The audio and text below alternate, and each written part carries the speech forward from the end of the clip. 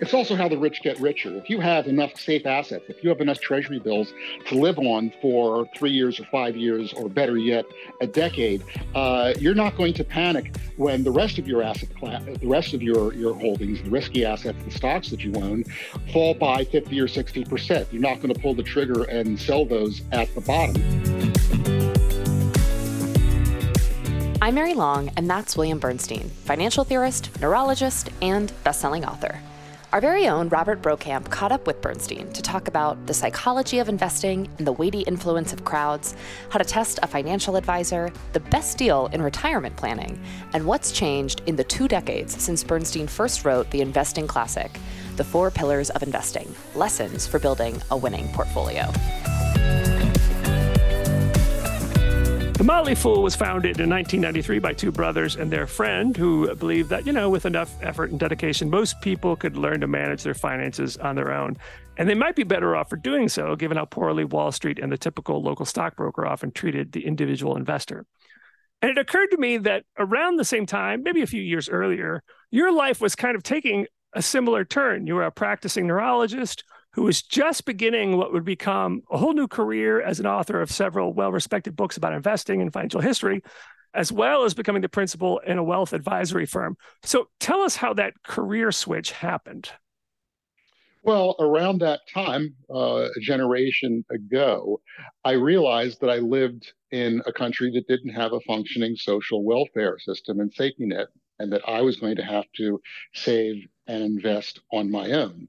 And I approached that the way that I thought that any person with scientific training would do, which is that I built models, I collected data, and when I was done doing that, I realized that I had actually done something that was useful to the small investor, because 30 years ago, those kinds of tools simply weren't available to small investors. Now they're available with the click of a mouse, but back then they weren't. And I discovered that I enjoyed writing. And so about that time, the web connected to my rural place of residence. And I threw some of this stuff onto the web, and people responded to it. And that's how I got my career as a financial writer, and then a historical writer on top of that, because you can't write about finance without writing about the history of finance. Yeah, and that, in fact, is one of the 4 pillars of your book, The 4 Pillars of Investing, originally published in 2002. Now, 21 years later, you've published an updated version of The 4 Pillars. So what would you say are the biggest differences between the first and second editions? 3 things. In the first place, I have slowly come to understand over the past 30 years that the mathematical models only take you so far, and in fact, they can fool you. The financial markets, some people would like to believe, behave like an electrical circuit or an airfoil, and the more math you know, and the more you depend upon the math, the better off you'll be. And in fact, beyond a certain point, the opposite is true. People, it turns out, can focus too much on the math and not focus on the other half of investing, which is the Shakespeare of investing.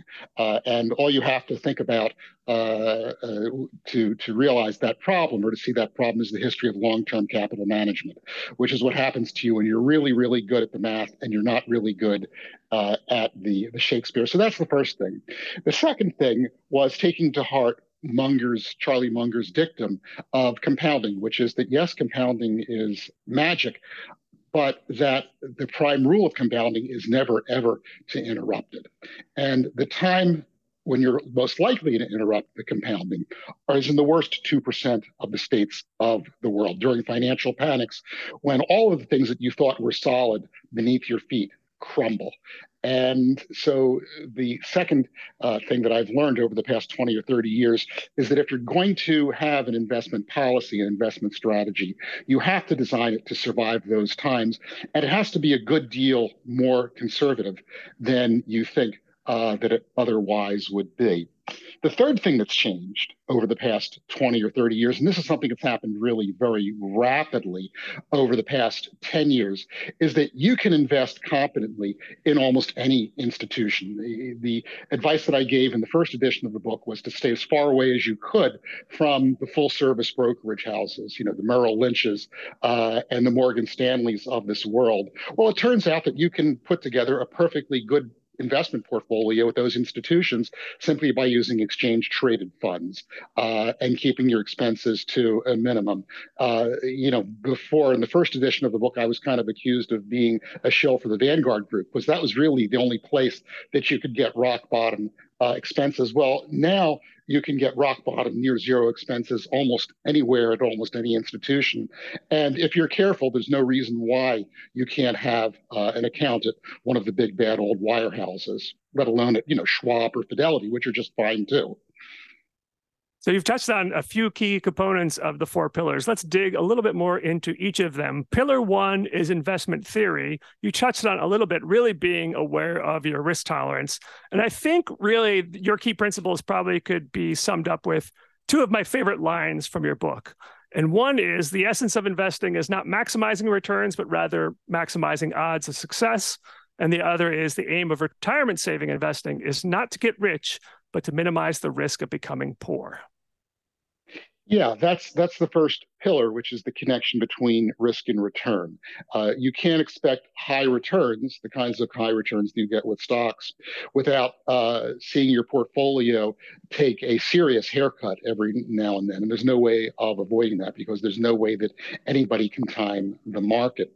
And then if you want perfect safety, you're going to have to be satisfied with low returns. Now, right now, you can get perfect safety in retirement, or as near as perfect safety as you could get, by investing in a ladder, for example, of Treasury inflation protected securities. And you can get a 2% real return, which historically doesn't sound like very much, but it's quite spectacular because a 2% real return gives you a 30-year success rate with a withdrawal of nearly 4.5%, which is as good as you can expect. So that's the first pillar is realizing the connection between risk and return and also understanding how to put together portfolios in a prudent manner. Another point that you emphasize is that part of the theory is developing expected returns from your portfolio, helps with retirement planning and other things like that. So how do you think people should do that? And what do you see as reasonable expectations from stocks and bonds nowadays? Well, the expectation is of 2% real returns from bonds. By the way, I tend to throw that around a bit too glibly. When I say real returns, I mean after inflation. And a 2% return after inflation may not seem like very much, but that's historically what bonds have returned in the past. And anytime you can get the historical rate of return, you should grab it. Recently as 2 years ago, you were lucky to get even a negative 1% return on intermediate term bonds, a real return, that is to say, after inflation. So that's pretty darn good. Now, you can also expect probably 3 or 4% on top of that from investing in stocks. But in order to get that return, it doesn't come for free. You're going to have to pay for that with a lot of stomach acid from time to time. And one of the third pillar of the book is the psychological pillar. And one of the fundamentals of psychology is that we tend to be very overconfident. We're overconfident about our ability to pick securities. We're overconfident about our ability to pick successful money managers. But the importance of those fades into insignificance when compared to the overconfidence about our ability to tolerate risk. When the sun is shining, everybody's a long-term investor in stocks. But when the clouds turn dark, people behave a lot differently. And as that famous financial economist Michael Tyson famously said, everybody's got a plan until they get punched in the mouth.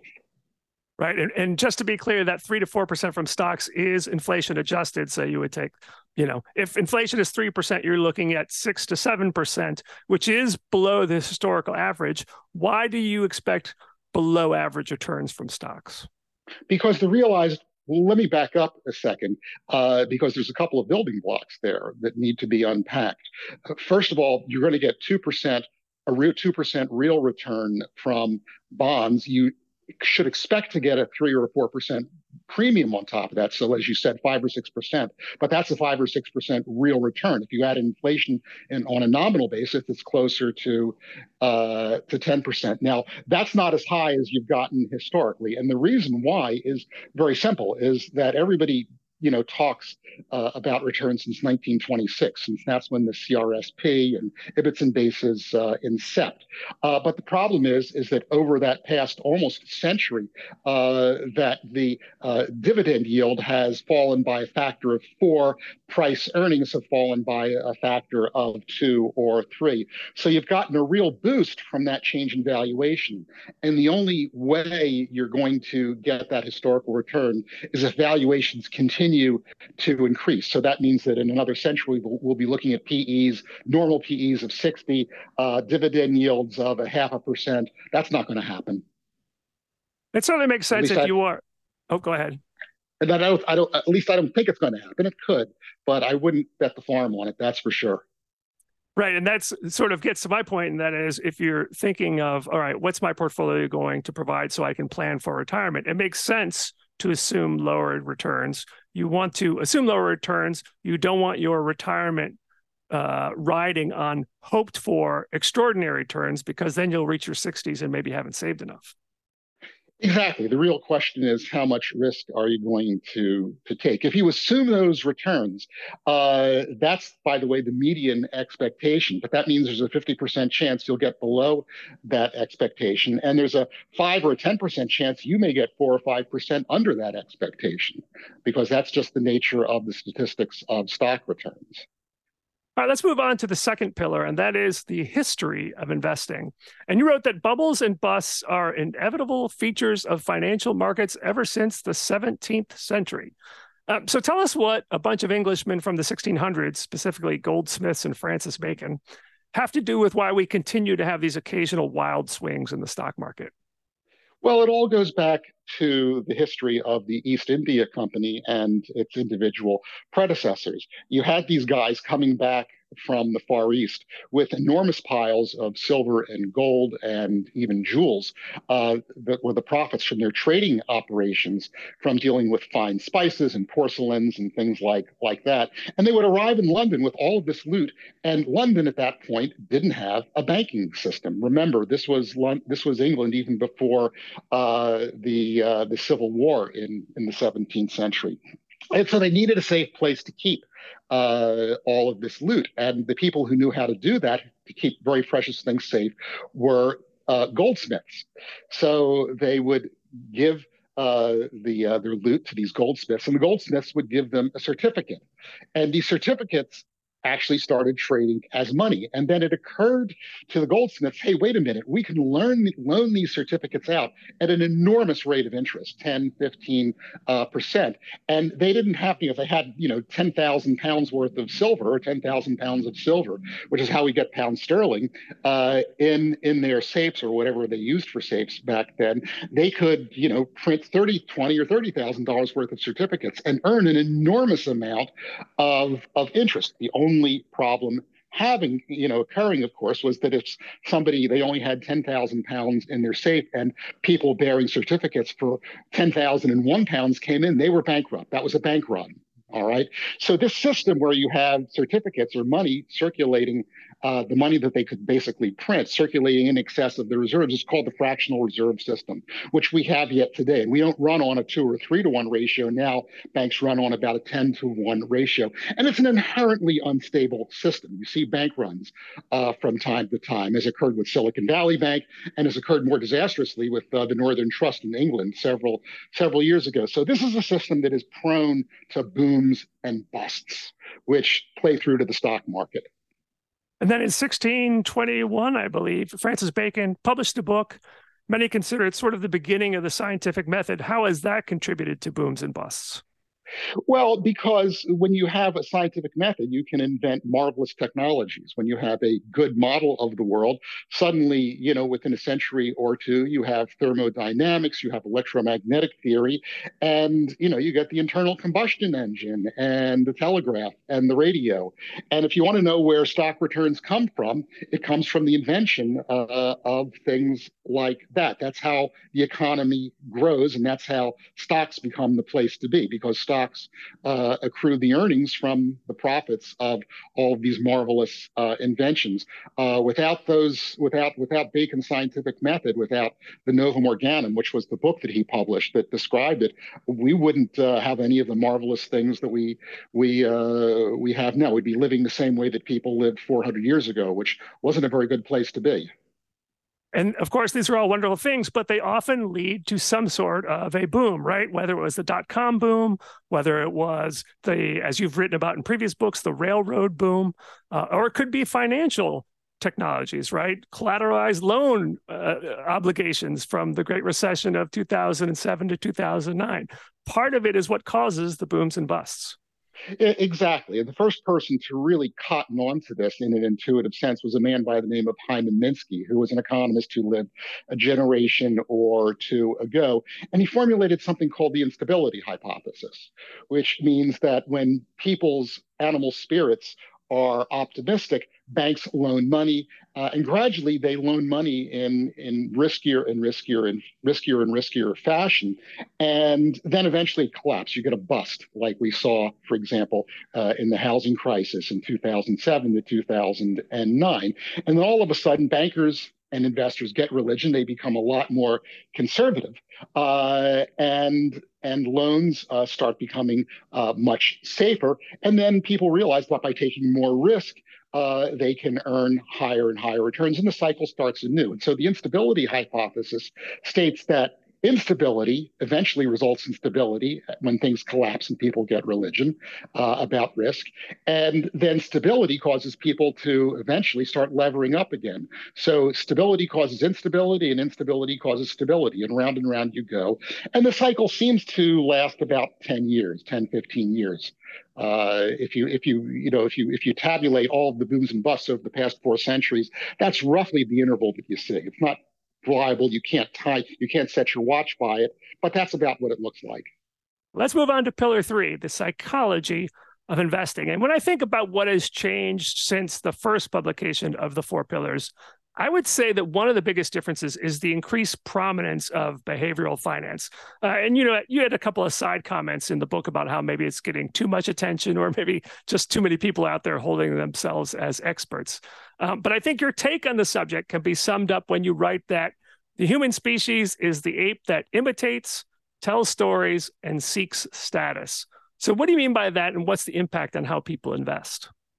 Yeah, I think the part of behavioral finance that has been underemphasized, it's not the individual psychology or what gets referred to as the neuropsychology, it's the social psychology.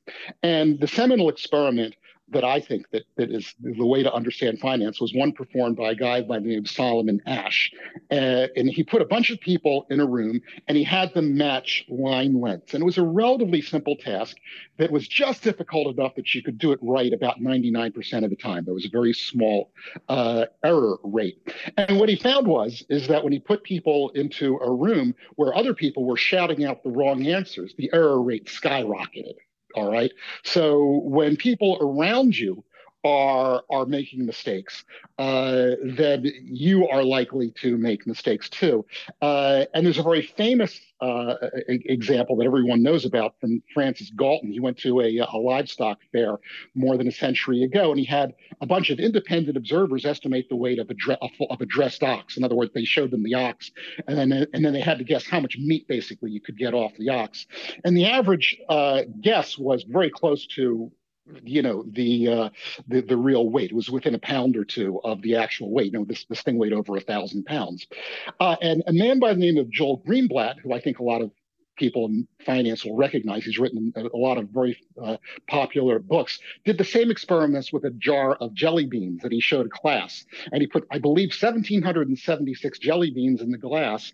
And this elementary school or middle school class, the average, just like in Galton's experiment, came within a few jelly beans of what the real answer was. But when he had people then, when he had another class discuss, or maybe the same class, I forget which, discuss, what their guesses were, and people started feeding off of that, their answer was off by more than 50%.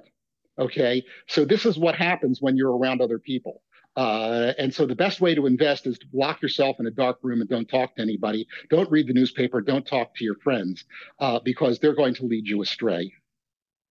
All right, let's move on to pillar number 4, and that is the business of investing.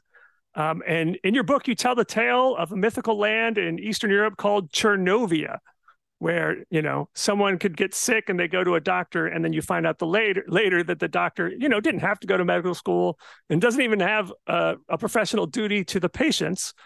What's the comparison there to the world of financial advice? Well, it's very simple. To become a stockbroker, you have to pass the Series 7 exam. All right. It doesn't say you have to have graduated from high school. And that's the first problem. And the second problem is a more general one, which is that people do not go into finance for the same reason that people become elementary school teachers or they become Marines. All right. They go into finance because, as Willie Sutton talked about robbing banks, that's where the money is. And the moral and ethical standards of people in finance is not the same as the moral and ethical standards of people who become Marines or elementary school teachers. And I'll leave it at that. I totally understand. So it is interesting to me. It's almost unbelievable, really, that you can be someone who is giving financial advice, but you are not legally obligated to put their best interests first. It's what is legally called the fiduciary standard, and it's amazing to me that they get away with it. Yeah, if you're a registered investment advisor, you do. But if you're a stockbroker, you basically don't. FINRA and the SEC have worked on a number of upgrades to what's called the suitability standard for stockbrokers, but it's toothless. When you talk to a stockbroker, hold on tight to your wallet. So that's all true. I generally agree with you. But not everyone has the time or inclination to be their own financial planner and investment advisor. So what do you recommend that people do? Well, the very first thing you should do is ask them, are they willing to to sign the fiduciary pledge? Just find it online, download it, and ask your financial advisor to sign that. And if they're not willing to sign that, or they talk about how irrelevant it is, make a 180-degree back turn and run as fast as you can. All right. So that's the first thing. And there's sort of a little practical test that I recommend to people as well, which is bring to them your own little portfolio. And let's say that you've got a 3-fund portfolio of an index of international stocks and U.S. stocks and an indexed bond fund, and ask them what they think of it. And if they look at you and say, I think that's pretty good, I might add an asset class or two to this, they're probably okay. If they look at you and they say, no, I can beat the market, I can pick stocks, I can pick better money managers than this, that's another warning sign as well. Yeah, and then in your book, you cite a Harvard study where they sent out basically people, as subjects would go to financial advisors, and about a quarter of them had a very proper, well-diversified portfolio of index funds, and the vast majority of the financial advisors said, oh no, let's sell all these and let's put you into some high price actively managed funds. Exactly. Never mind the capital gains you'd incur by doing that either. Right. All right. So in the book, you provide some excellent model portfolios, some very detailed lists of mutual funds, index funds, ETFs people should consider. So I highly recommend people read the book to get some more specific ideas on how to manage their portfolio. But let me talk just about some general stuff that you wrote about. Tell us about what you called the Treasury bill theory of equanimity. Well, that gets to what I was talking about earlier, about how you behave in the worst 2% of the times determines whether your portfolio survives in the long term, and you can reap the benefits of the magic of compounding. And Treasury bills have low returns, terribly low returns. But in the long run, they may well be the highest returning asset class in your portfolio because they're what enables you to sleep at night and to, for that matter, buy groceries when you may be losing your job during the worst of times. And the way I like to summarize that is there's a reason why Warren Buffett holds 20% of the assets of Berkshire in treasury bills or cash equivalents for just that reason. And when it's also how the rich get richer. If you have enough safe assets, if you have enough treasury bills to live on for 3 years or 5 years, or better yet, a decade, you're not going to panic when the rest of your asset class, the rest of your holdings, the risky assets, the stocks that you own, fall by 50 or 60%. You're not going to pull the trigger and sell those at the bottom. And that is basically how the rich get richer. The rich have enough safe assets to sleep through the bad times so that the risky assets can grow to the sky. In the book, you talk about tilting your portfolio toward things like small caps, international stocks, and value. Let's just focus on value. All three of those have actually lagged, generally speaking, over the last decade or so, in some cases longer. What's your take on why growth has outperformed value? And in your opinion, should people be tilting more toward value now that they look at least relatively cheaper? Yeah, that's the real question: is why has value lagged over the past 20 or 30 years? There's two possible explanations. One is that everybody now knows about the value effect, the value premium, so they've piled into that and arbitraged away the advantage. They've raised the relative prices of value stocks to the point where they no longer beat growth, in fact, lag behind it. That's the first possible explanation. And the second possible explanation is that they've just fallen out of fashion, in which case they will have gotten cheaper relative to growth stocks, even more cheap than they normally are. And all of the data that I've seen points to that last explanation, that value stocks, in fact, have gotten relatively cheaper and should offer higher returns going forward. So, that's not offered with a Midas muffler guarantee. Most good things in finance are at best a 55-45 bet. So I wouldn't bet the farm on that one, but it's something that if I had to bet one way or the other, I would bet on value stocks, and not with my entire portfolio as well. I would still own some growth stocks, or at least the total stock market. But the second part of this is what we're talking about is true only in the U.S. If you look at foreign stocks and you look at emerging market stocks over the past, whatever period you want to look at, long period you want to look at, 5 years, 10 years, 20 years, 30 years, value stocks and small stocks have outperformed. Just a couple of more questions here. Your book is mostly about investing, but you do touch on retirement planning every once in a while. And in this area, there's one clear piece of advice that you have. People should delay Social Security to age 70. Yeah, absolutely. I mean, the only reason to not do that is if both you and your spouse are in poor health, or if you're unmarried and you're in poor health. And of course, if you're going to wind up living under a bridge because you couldn't take Social Security at 62, sure, take it at 62 if you absolutely have to. But the actuarial assumptions that increased Social Security benefit you get from age 70 is based on actuarial data, which is way, way, way out of date. And if Social Security ever gets around to fixing that, that advantage will not be as great. So take it, grab it while you can still grab it. Yeah, and of course, the benefit is for every year you delay to 70, the benefit increases around 8%. It's inflation adjusted, and it's also at least partially tax-free. So it is an outstanding way to build in a bit of inflation protection and longevity protection into your portfolio. Absolutely. There is no better deal in terms of retirement planning than delaying Social Security to age 70. And this is something that gets forgotten when people talk about things like annuities. Don't even think about buying an annuity until you've paid up out of your retirement account to make it to age 70. All right. So our final question, and it's not a topic covered in your book. But for most people, in order to invest and save for retirement, they first need a job. And these days, we're hearing an awful lot about how artificial intelligence is going to displace millions of workers, right? Now, given your neurology background, you know a thing or two about how the brain works. Plus, for what it's worth, besides your MD, you have a PhD in chemistry. And just to impress our listeners, you also know how to fly a plane. So I figure you have an opinion about how much AI will be able to replace future workers, be they doctors, pilots, technicians, authors, or whomever.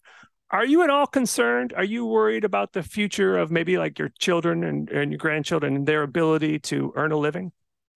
It's hard not to worry about that, but I don't worry about it as much as most people do because we've seen this movie before. All right. Were you told 60 years ago that all of the, bank tellers' work would be done by ATM machines and that there wouldn't be a such thing as telephone operators, in the year 2023? You'd have thought, oh, my God, we're going to have a horrible unemployment problem. And in fact, people have made this prediction over and over again that this technology or that technology is going to destroy all of these jobs.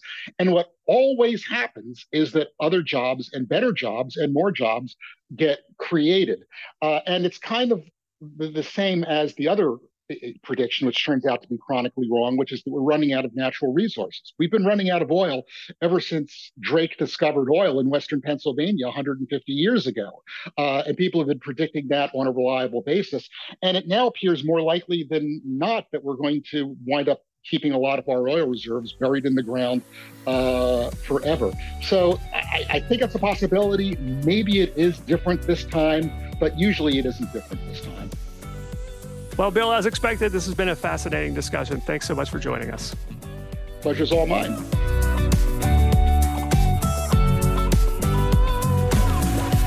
As always, people on the program may have interests in the stocks they talk about, and the Motley Fool may have formal recommendations for or against, so don't buy or sell stocks based solely on what you hear.